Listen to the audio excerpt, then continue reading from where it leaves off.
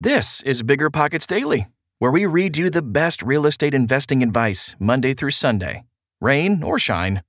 I'm your host, Tyler. And if you like this article, you'll find thousands of others like it at biggerpockets.com/blog.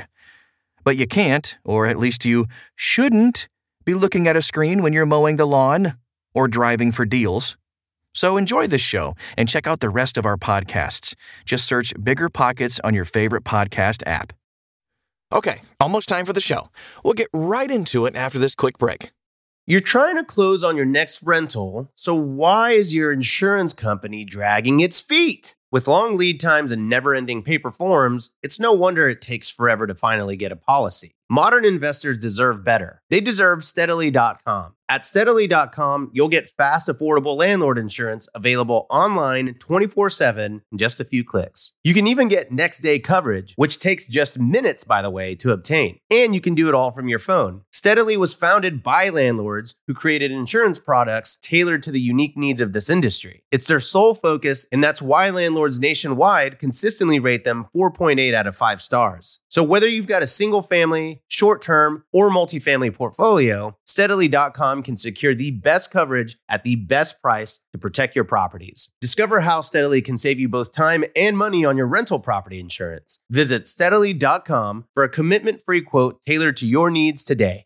Meet Rent App, the seamless, secure, free way to collect rent. Built by a team of fintech veterans behind Square and Cash App, Rent App uses ACH bank transfers to deposit funds directly into your account. You don't even need to download anything. Rent App setup is straightforward for renters, and there are no apps for landlords to download. Both get peace of mind with a digital transaction history. That means no more lost checks, managing a dozen different payment apps, or even wondering whether payment was sent. Landlords say Rent App is the most convenient way to collect rent, and we think you'll agree. Rent App, the free and easy way to collect rent. Learn more at rent.app/landlord. That's rent.app/landlord. Seeking the truth never gets old. Introducing June's Journey, the free-to-play mobile game that will immerse you in a thrilling murder mystery. Join June Parker as she uncovers hidden objects and clues to solve her sister's death in a beautifully illustrated world set in the Roaring '20s. With new chapters added every week, the excitement never ends. Download June's Journey now on your Android or iOS device, or play on PC through Facebook Games. 5 ways you can get rich without investing in real estate. What? By Anna K. Cottrell. All right, investing in real estate can and will be a great way for you to generate wealth, but it's not for everybody. For one, the term passive income, air quotes, really does not describe real estate investing totally accurately. Becoming an investor is a much more hands-on process than just buying a house and renting it out. All the maintenance and potential issues with tenants, toilets, and trash will become your responsibility. And if you want to grow your portfolio to multiple properties, the responsibilities just grow exponentially. The time and effort required simply isn't realistic for someone who already has a full-time job, for example, or existing family commitments. On the other hand, some people would like to invest in real estate but just don't have the cash. Does this mean you have to give up on your dream of financial independence? No. There are other options that can help you generate substantial wealth too, some of which don't require you to be nearly as involved as real estate investing. In a December episode of the podcast with Scott Trench and Mindy Jensen, named The Top 5 Ways to Get Rich Without Investing in Real Estate, let's go ahead and dive in on the Bigger Pockets Daily podcast with a look at each one of the 5. Number 1, index funds. Old school, man. Obviously, one form of investing or another had to make this list. As Mindy points out, when people think investing, they typically think 2 schools of thought, real estate or stock market. That's so true. So there are many different types of stock market investing, but investing in index funds is often recommended to the average or beginner investor. Why? Well, you're basically investing in the economy as a whole on the assumption that it will perform well over time. This is usually a less risky strategy than investing in just one segment of the economy or a single industry or product. Scott admits he's a big index fund investor and has faith in the U.S. economy.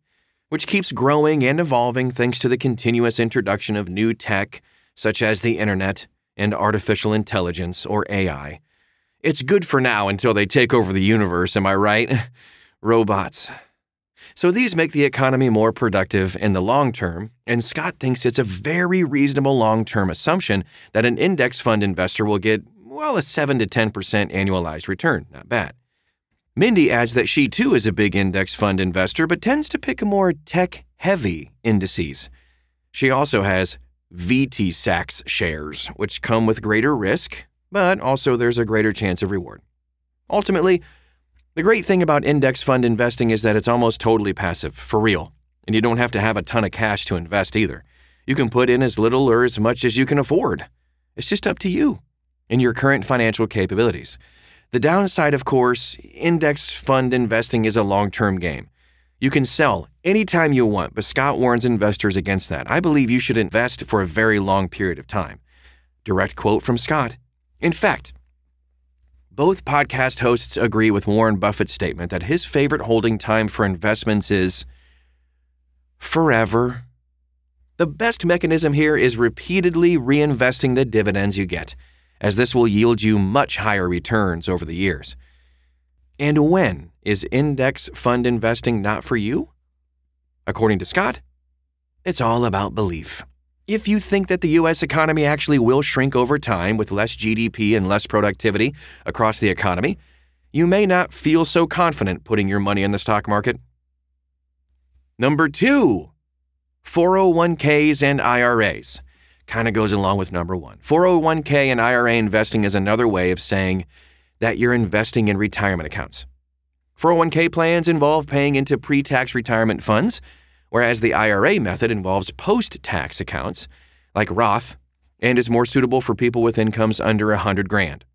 If you're going down the 401k route, you can contribute up to $23,000 for the 2024 tax year. The money comes out of your paycheck before taxes, also called a tax-deferred contribution. You're only going to pay tax on your investment when it comes to withdrawing dividends at retirement. You can withdraw early, pre-retirement, but this will come with a 10% penalty. Employers can contribute to 401ks, but they're also available to the self-employed. Investing in 401ks can be a super powerful tool for wealth building. As Scott explains, and I quote, if you take that $23,000 that you invest in 2024, for example, maybe you get an 8% return by investing in things like stock market index funds. What we just talked about, you can get to $1 million balance in that 401k in under 20 years. End quote. The other option is the IRA route, or paying into an individual retirement account. That's what IRA stands for. It has lower contribution limits, $6,500 in 2023 and $7,000 in 2024. $8,000 if you're 50 or older, trying to make catch-up contributions. Way number 3 to get rich: job hopping. There's another, and this is actually super effective, way to improve your financial prospects, and it doesn't even require you to invest in anything. Just advancing your own career. And the best way to do that is just to switch jobs. The days when sticking with the same employer for decades yielded substantial promotions and well-rewarded seniority are gone for most of us. Mindy points out to a very important reality of the current job market, and I quote, "There's more money in the hiring budget for most companies than there is in the retention budget." End quote. As an employee, you're always in the strongest position when negotiating your salary before starting a new job. In 2022, 49% of job hoppers got inflation-beating raises, as opposed to only 42% of those who stuck with their employer. And if this makes you feel like you're somehow being disloyal to your employer, don't worry. Job hopping is very normal now. As of January 2022, the average amount of time a U.S. employee stays with any one employer was just over 4 years. Scott and Mindy advise focusing on adding value to your resume with each new job, whether through upskilling or taking on new responsibilities. You then stay in your current job so long as your new skills and added value are being appropriately rewarded. Once you've plateaued at your current company, it's perfectly fine to move on. Scott does offer a word of caution. about counting potential bonuses when job hopping. Sure, a job may promise you $90,000 where 50% of that is a bonus. But you got to be able to afford the risk of not getting the bonus. If you're living paycheck to paycheck, you need to concentrate on jobs that may offer you lower salaries, but at least the income is steady. Number 4, boring businesses. That doesn't sound too attractive. Actually, boring businesses are some of the most lucrative investment opportunities. So, all right, what do we mean by boring businesses? Scott gives a few examples. All right, HVAC companies, boring. Dry cleaners, small trucking businesses, sanitation and plumbing businesses, boring and stinky, and even asphalt paving businesses. Why are these unglamorous ventures some of the best ways to generate wealth? Several reasons. One is that these types of businesses are surprisingly lucrative. They can generate $300,000 to as much as $750K a year. No joke! So given that a business typically sells for twice the amount of its annual cash flow, you could easily get $600,000 or more when it comes to selling the business and then reinvest that money into, say, real estate. One thing potential investors will need to remember is that businesses are a lot of work.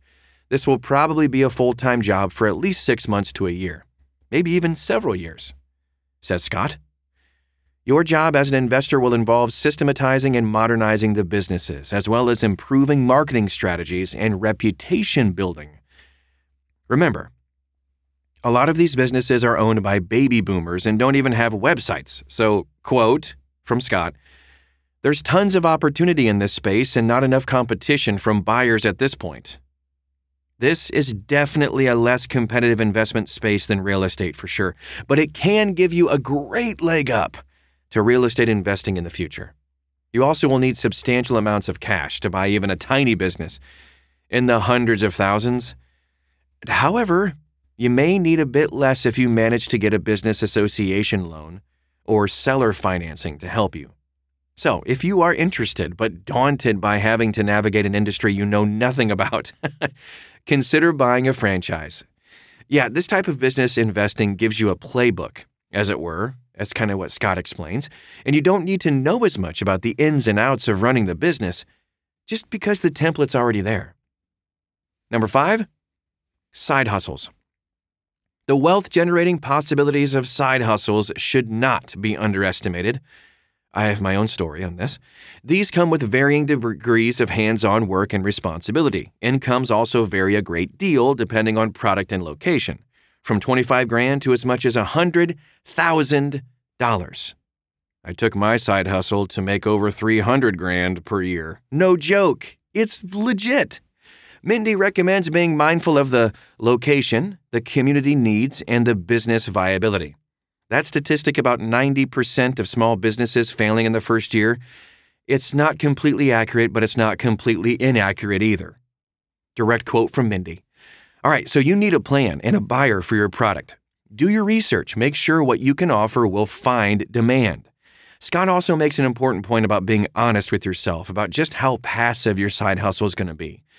If you end up spending all your free time basically actively producing something for your new business, that might not make sense financially. Ideally, a side hustle should eventually take on its own momentum without you needing to put a ton of time and effort into it.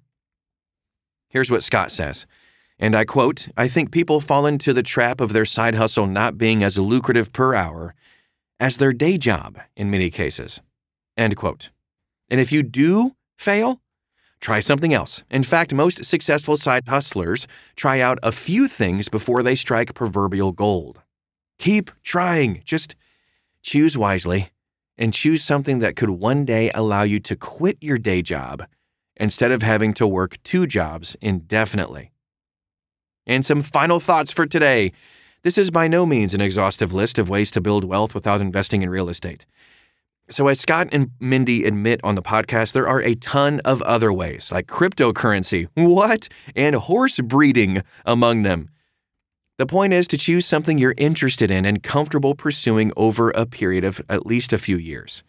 And remember this, most successful investing requires patience. Some of it requires dedication. and hands-on work. I hope you enjoyed today's article. Remember, you can find thousands more like it at biggerpockets.com/blog. And for another fresh perspective on real estate investing, join me again right here tomorrow. Ta-ta!